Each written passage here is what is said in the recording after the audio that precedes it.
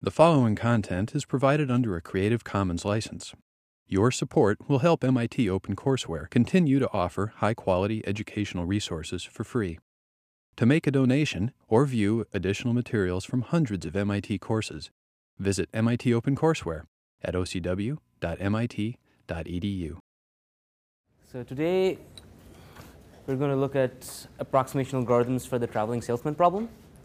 So I hope everyone knows what the traveling salesman problem is. You have a graph, you're trying to visit every vertex, and you want to do this. So you start at a vertex, you visit every single one, and you end at the starting vertex. And you want to do that in the shortest possible time or distance or whatever the metric is. So unfortunately, this is NP hard. Also, the approximation algorithms for any constant approximation is also known to be NP hard. So you should have gone over approximation algorithms in lecture. So basically, let's say the optimal solution has some value v, and if you want to guarantee that your algorithm will end up with a value which is within a constant factor of v, so less than CV, that is an approximation algorithm. But for the traveling salesman problem, the constant approximation algorithms are also NP hard. So instead, we modify it slightly. So on the traveling salesman problem, we impose something called a metric. So the important relation here is this one. So first of all, let's go through this. So you have a distance metric for, so if x, y are vertices, your distance is always greater than 0, which is reasonable. This is undirected, which is this relation. And you have the triangle inequality, which means that if you have 3 vertices, and you have distance like this distance is always smaller than the sum of these two distances, which is, at least in like real worldish things, that makes sense, right? If this distance was longer, you would just take this path instead. So the distance by taking another node is always greater than or equal to the direct distance. So turns out the metric TSP problem is also NP hard.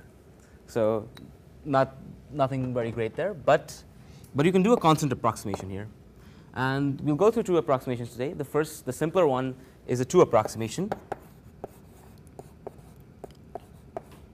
And then we'll improve this to 3/2. So let's start with the first one. So before we begin, let's define a couple of terms. Let's define C of S. So what is S? So let S be a path. Or rather, let's say S is a set of edges.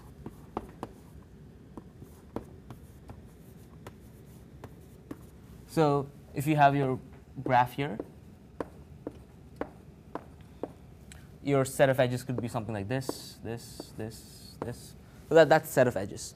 And C of S is defined as the sum of the weights of all the edges. And this actually should be a multi-set because you can count the same edge twice. So you can count this edge 3 times or whatever you want, however many times you want. So that's the definition. So now we want to find a cycle which goes through all the vertices, and we want to minimize the cost of that cycle. So let's say your optimal. So this should remind you of the Hamiltonian cycle problem. So this is essentially finding a Hamiltonian cycle in the graph of minimum weight. So this is worse than the Hamiltonian cycle problem. This is finding the minimum weight Hamiltonian cycle. Okay. So let's say there exists this beautiful Hamiltonian cycle, which is is of minimum weight. Let's call that H star G. So it's the best Hamiltonian cycle on this graph, and that's the shortest path that your traveling salesman can take. And so the cost of that is given by C of A star S G. Okay. So how do we go about trying to approximate this problem? So think about what algorithms you've seen that sort of connect all the vertices of a graph and minimize costs of edges. To remind you of anything polynomial that you've seen in the class that connects all the vertices? It spans all the vertices? Exactly. So Kruskal, minimum spanning tree. So minimum spanning tree is polynomial time, and it connects all the vertices. So let's take some graph. Let's just go with this one. So you have some vertices, and you make a minimum spanning tree out of them. Now, clearly this is not a cycle yet, but let's try to construct a path out of this minimum spanning tree. So first, let's root it. So let's say we have a rooted minimum spanning tree. Let's say this is the root. So you have 3 things coming out of there. I think that's it. Okay, so let's give these labels.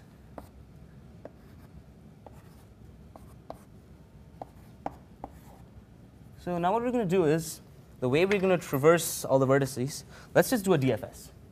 So in DFS traversal, you'll first see 1, then you'll go down and see 2, then go down and see 3, then you'll go back up, see 2 again, then go back down, see 4, go back up, see 2, 1, 5, 1, 6. So basically, you're ignoring the rest of the graph. You find your minimum spanning tree, and you follow all the paths, follow them back up, and just do a DFS traversal. And that is, and then you go reach back to 1. Sorry, yeah. And then you have this. Well, it visits all the vertices. It visits some of them more than once, which is a problem, which we'll deal with shortly. But it visits all the vertices, and it's a cycle. So now the problem is, the traveling salesman problem does not allow you to visit vertices more than once, because if you did not have this restriction, you could shorten your path length by going to a separate vertex and coming back or something like that. So let's make that more concrete. So at least, so in this case, given this triangle inequality, I claim that you can just delete the duplicate vertices. So let's look at the duplicate ones. So you have 1, 2, 3. This repeats. So you delete that. Repeats, repeats, repeats. And that's cycling back. So how do you delete things? So in this case, you had a path, right? You were going to 1 to 2, and 2 to 3, to 2, and so on. So let's draw the 4 in. So this is following only the tree edges. So how would you delete this? So let's say you find the first duplicate vertex, and you don't want that. That's not allowed. So all you do is simply you follow the path, and you bypass it. And by the triangle inequality, you know that bypassing it will never increase your cost. It'll decrease it or like keep it the same. So you can remove the duplicate vertex in this path just by bypassing it. Also remember that this is a complete graph. So a metric is defined on all pairs of vertices. So every edge exists with some value. So that also follows with the triangle inequality. So if an edge does not exist, just make it the sum of the. So if xz is not an edge, just make it the sum of xy plus yz. So in any case, so you construct an initial path just by going down the tree and doing a naive DFS reversal. And then you correct that path by skipping over the duplicates. So finally, you'll end up with, after skipping over the duplicates, you get a 1, 2, 3, 4, 5, 6, 1. And that's a valid cycle. Right? So let's call this minimum spanning tree T. So that's your MST. And you are removing duplicate edges and getting a cycle C, let's say. So now you know that. Actually, let's take another step back. Let's say, okay, let's define a cycle first, which is, so let's call this cycle. This guy is C. And then you're going from C, and you're deleting the duplicates, and you're getting C dash. So now what you have is cost of C dash. It's a bad notation, but anyway. The cost of C dash is less than or equal to cost of C. And what is the cost of C? If you know the weight of your minimum spanning tree, what is the cost of C? C is just doing a DFS traversal. So what is the cost of C? If you know your minimum spanning tree? No. So you're traversing every edge on the minimum spanning tree twice. So you're doing a DFS traversal, right? So you're going down, you're coming back up. So like you're going down, coming back up, backtracking, going back down. So every edge is traversed twice. So it's exactly twice T. So let's bring up a different board. So you know that cost of C is twice the cost of T. Does that make sense? Why the traversal implies that you have every edge being visited twice, right? Okay. So now our claim is that the C dash cycle is a true approximation of the actual cycle. So why is that? So we already proved, so this also implies that C of C dash is less than or equal to 2 of CT. Realize that this is not a valid cycle, but this is a valid cycle. Okay. So now we need to show that this is somehow bounded by H star G. So how do we do that? Well, look at H star G. What is H star G? H star G is just a cycle which goes through the optimal cycle which goes through all the vertices and comes back to the parent vertex. So what you can do, so this is H star of G. This is the optimal thing. Now you can take an edge E here and delete it. And then you will get a spanning tree. Because this is your optimal cycle. Remove one edge, and you get a spanning tree. So let's call that T dash.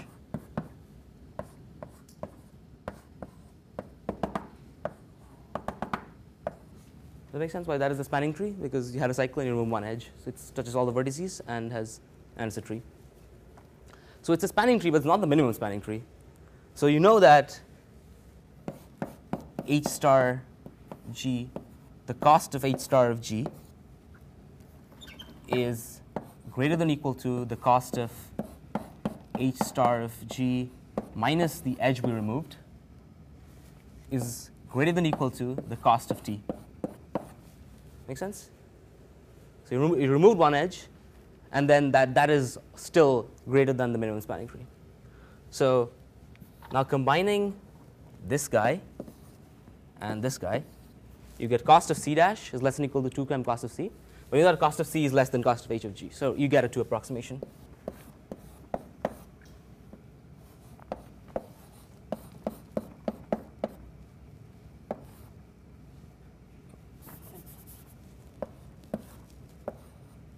So does that make sense? Yeah? Okay. So that was a 2 approximation. So that was pretty straightforward. You just constructed a spanning tree. You did a DFS traversal, removed duplicates, and you have a nice path. But OK, let's just leave it down. But here's the thing. It seems kind of wasteful to go through all the edges when you don't need to. So you're traveling down the tree. You're going back up. And you're traversing every edge twice. So it seems kind of ridiculous that you would be doing every edge twice. So what could you do better? Well, before we introduce that, let's prove a couple of lemmas. So first, we start with this. So let's say S is a subset of V. So you have a graph, and you make a subgraph. So you pick out some vertices. So pick out this one, and this one, and this one, and this one. And that is your S. And so you get a new graph, which contains just those vertices, and whatever edges connect them. So the claim is that that graph also has a Hamiltonian cycle, the minimum cost Hamiltonian cycle, which is also the traveling salesman solution. So let's call that H star of S. So it's some cycle, which looks like this, I guess, here. So H star of S. Now the claim is that the cost of H star of S is less than or equal to cost of H star of G. That should make intuitive sense, because you're taking only some of the vertices and trying to traverse them, and in this case, you're trying to traverse all the vertices. However, this is only true because of the triangle inequality, and let's see why that is the case. So so proof by contradiction. Say cost of H star of S is actually greater than cost of H star of G. Okay. So look at H star of G. It's a cycle, right? So you have something, a cycle. And in this cycle, you have all the vertices of S. So pick them out. And now, so you have a cycle which has cost less than the optimal cycle in S, but it contains all the vertices in S. So what you can do is, now you can use the skipping lemma from before. So instead of, so last time you removed duplicate vertices, but this time what you'll do is, instead you'll just skip over this vertex, and you'll skip over this vertex. And so every vertex that's not in S, skip over it. And that can only decrease the cost. So now you've constructed another cycle which contains only the vertices of S. So it's a Hamiltonian cycle for S, but it has cost less than or equal to H star of G, which means that this can never be true. So that is the so the important fact is there that if you have a subset of vertices making the restricted graph, the Hamiltonian cycle is always less than or equal to the cost of the minimum Hamiltonian cycle is always less than or equal to the one in the original graph. So intuitively that should make sense. That's the proof. Okay. Next thing is something which might seem unrelated right now. perfect matchings.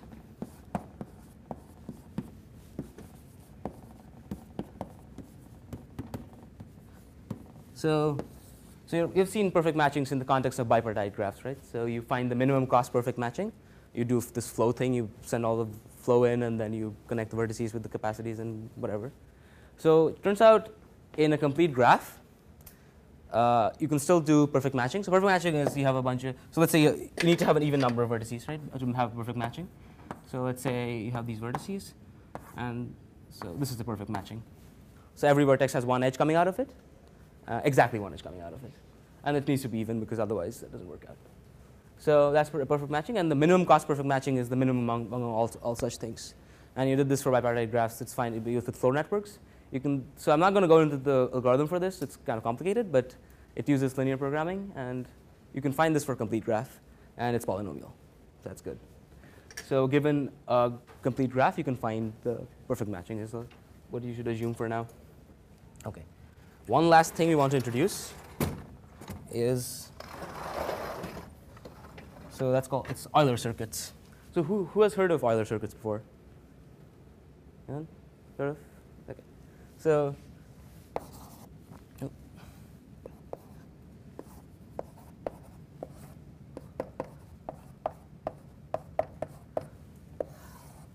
so the reason okay, let's go back to what we did before.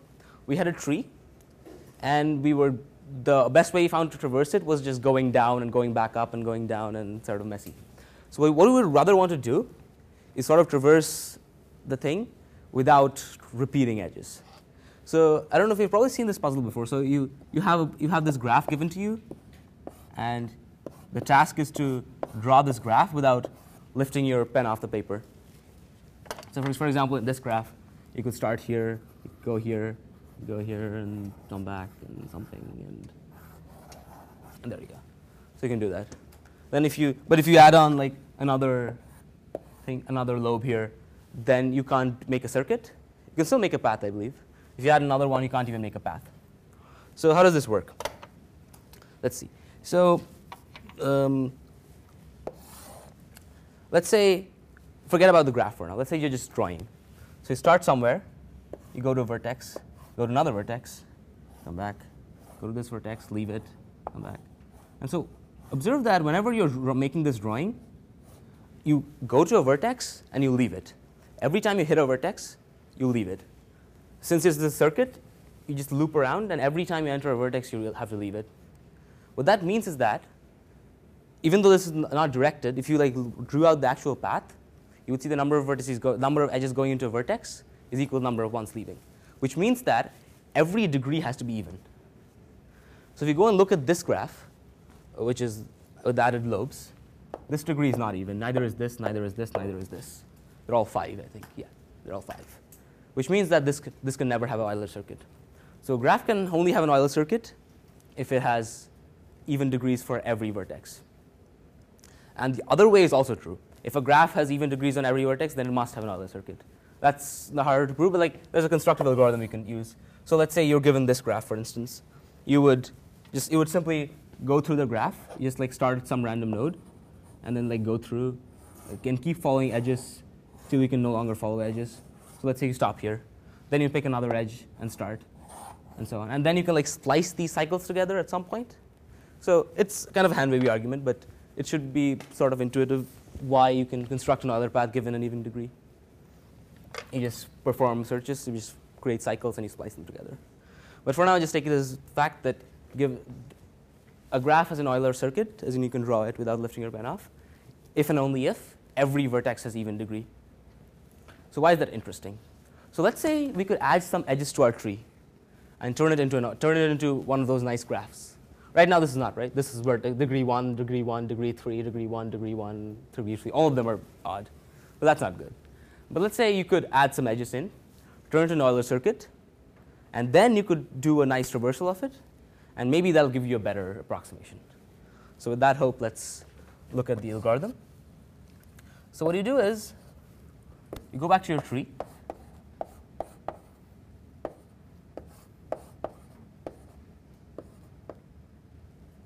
Let's just leave it at that.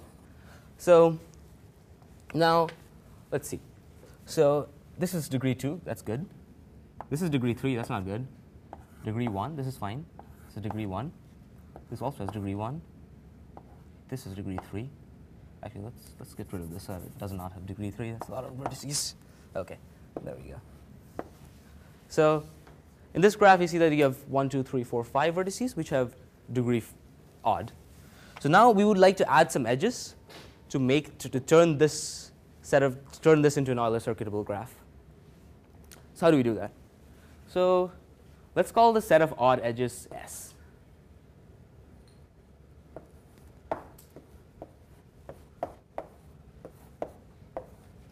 It's odd vertices, sorry.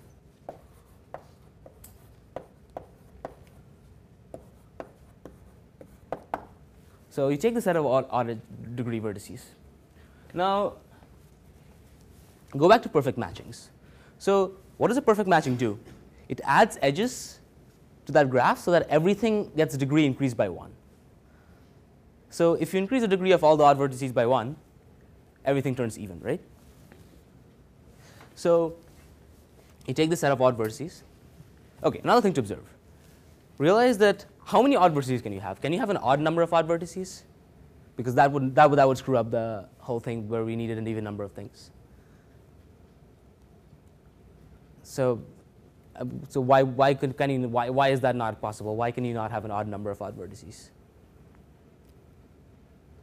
So the thing is that let's say you have some graph, and what is the sum of the degrees of the graph? So let's move to a different board for this. So you have a graph G, and you want the sum of degrees. So di is the degree for all v. So what is this equal to? So let's say you have this graph.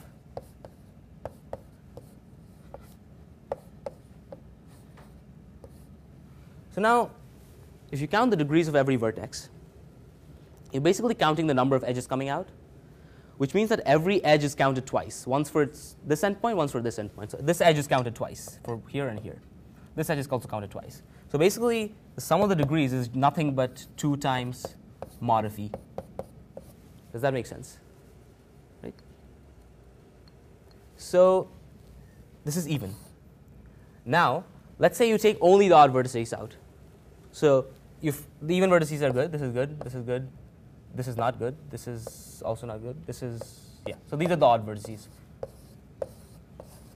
So the sum of the degrees of the even vertices are by definition even. So if you remove them, the sum of the odd vertices should also remain even.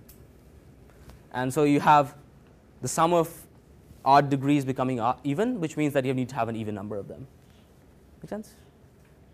Yeah. So going back to this, so there's a lot of branching off here, but going back to the main point here is that you have an even number of odd vertices. So consider the restriction of the original graph G to this set S. So now we are going to the first thing we did there, where we consider the restriction of the graph to a certain set of vertices. So you take the set, so 1, 2, 3, 4, 5. So you take these 5 vertices, and you consider the graph that is restricted to these 5 vertices. Oh, sorry, there should be 6. 1, 2, 3. Oh, that's interesting. There we go. That's the other one. So those are your 6 vertices which have odd degrees. Now you find the perfect matching with your polynomial time algorithm, and you get something. So you can now add those edges back in here. So those are your new edges, and let's say, and something, this one. Okay, so you get 3 new edges, and now realize that all the degrees are now even. So now you can do your circuit. Also, so let's call this matching M. So this is a set of edges, M. Let's call the original tree T, and the new thing that is formed is T union M. So you're taking all the edges from T, and you're adding all the edges from M. So realize that you can have multiple edges, but that's fine, because Euler circuits allow you to have multiple edges. So now you take this graph, and you find this Euler circuit. So that is basically this thing. So this set of edges in some order, and that order exists. So the cost of the Euler circuit, so let's call it C, is equal to the cost of t plus the cost of m, right? Because you are traversing all the edges in your graph. So that is the cost of your Euler circuit. Now, my claim is that, so this is visiting all the nodes in the graph. And remember, you can do the whole duplication argument from before. Where was that? There. So you can do the duplication argument. So you're visiting all the edges in the graph, all the vertices in the graph. You remove the duplicates, and you have a valid path. Now let's see if this valid path is actually a better approximation. So again, you will go from C. So this C, you will go to C dash. And this will give you, as before, cost of C dash is less than or equal to cost of C. So now you're only interested in cost of C. So what are we doing there? So we know that the cost of C is equal to cost of t plus the cost of m. So from the previous problem, we know that the cost of t is less than or equal to the cost of h star of g, right? So this is less than or equal to cost of h star g. So this guy is less than the optimal Hamiltonian path. What about this guy? Well, so let's look at the actual h star g again.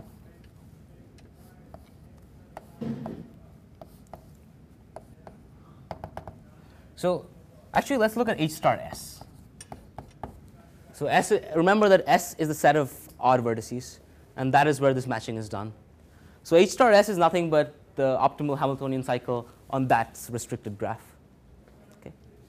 From our previous lemma, which is down here, we know that H star of S is less than H star of G.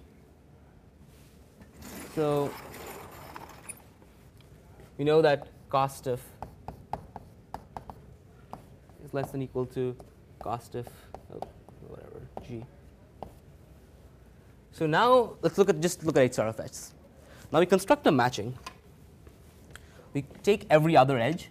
So take this one, you would take this one, you would take this one, and look at the alternate set also. So take this one and this one and this one. So look at the blue set and the red set. Since it's part of a Hamiltonian cycle, they're both matchings, right? So let's call the red one M1 and the blue one M2. So I'm not saying they're perfect matchings. They're not the minimum matchings, but they're definitely perfect matchings.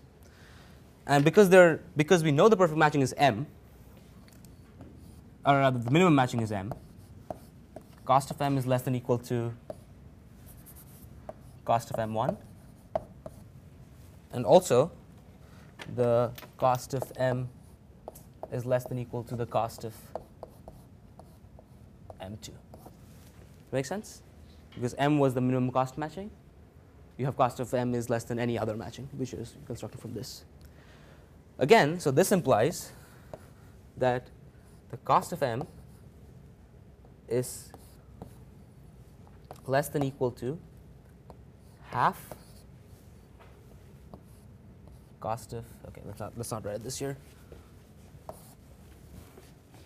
Let's get a different board.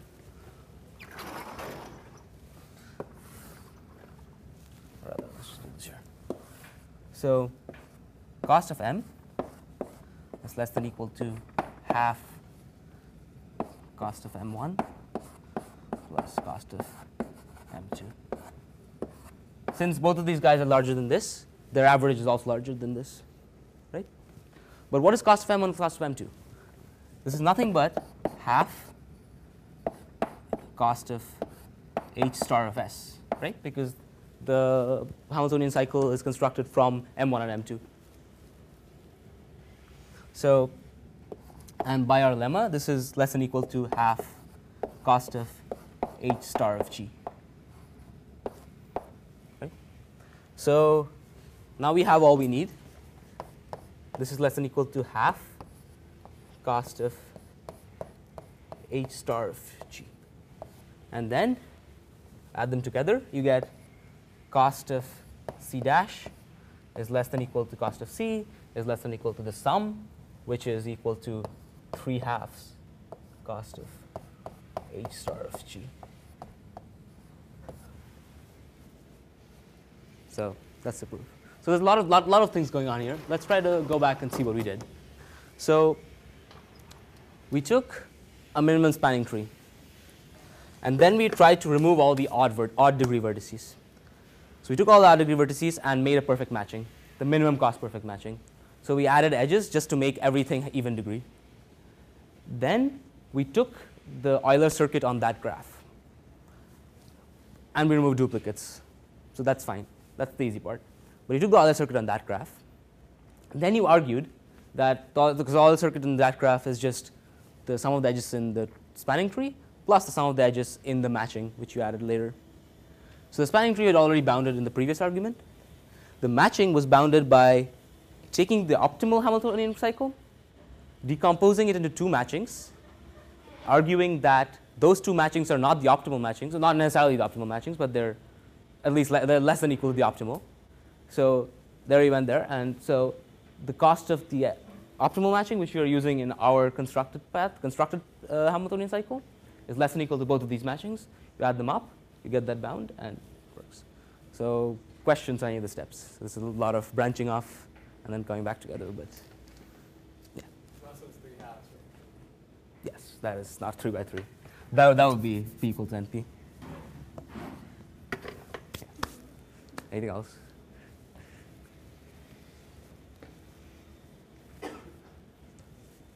Okay, you're free to go or ask questions or whatever.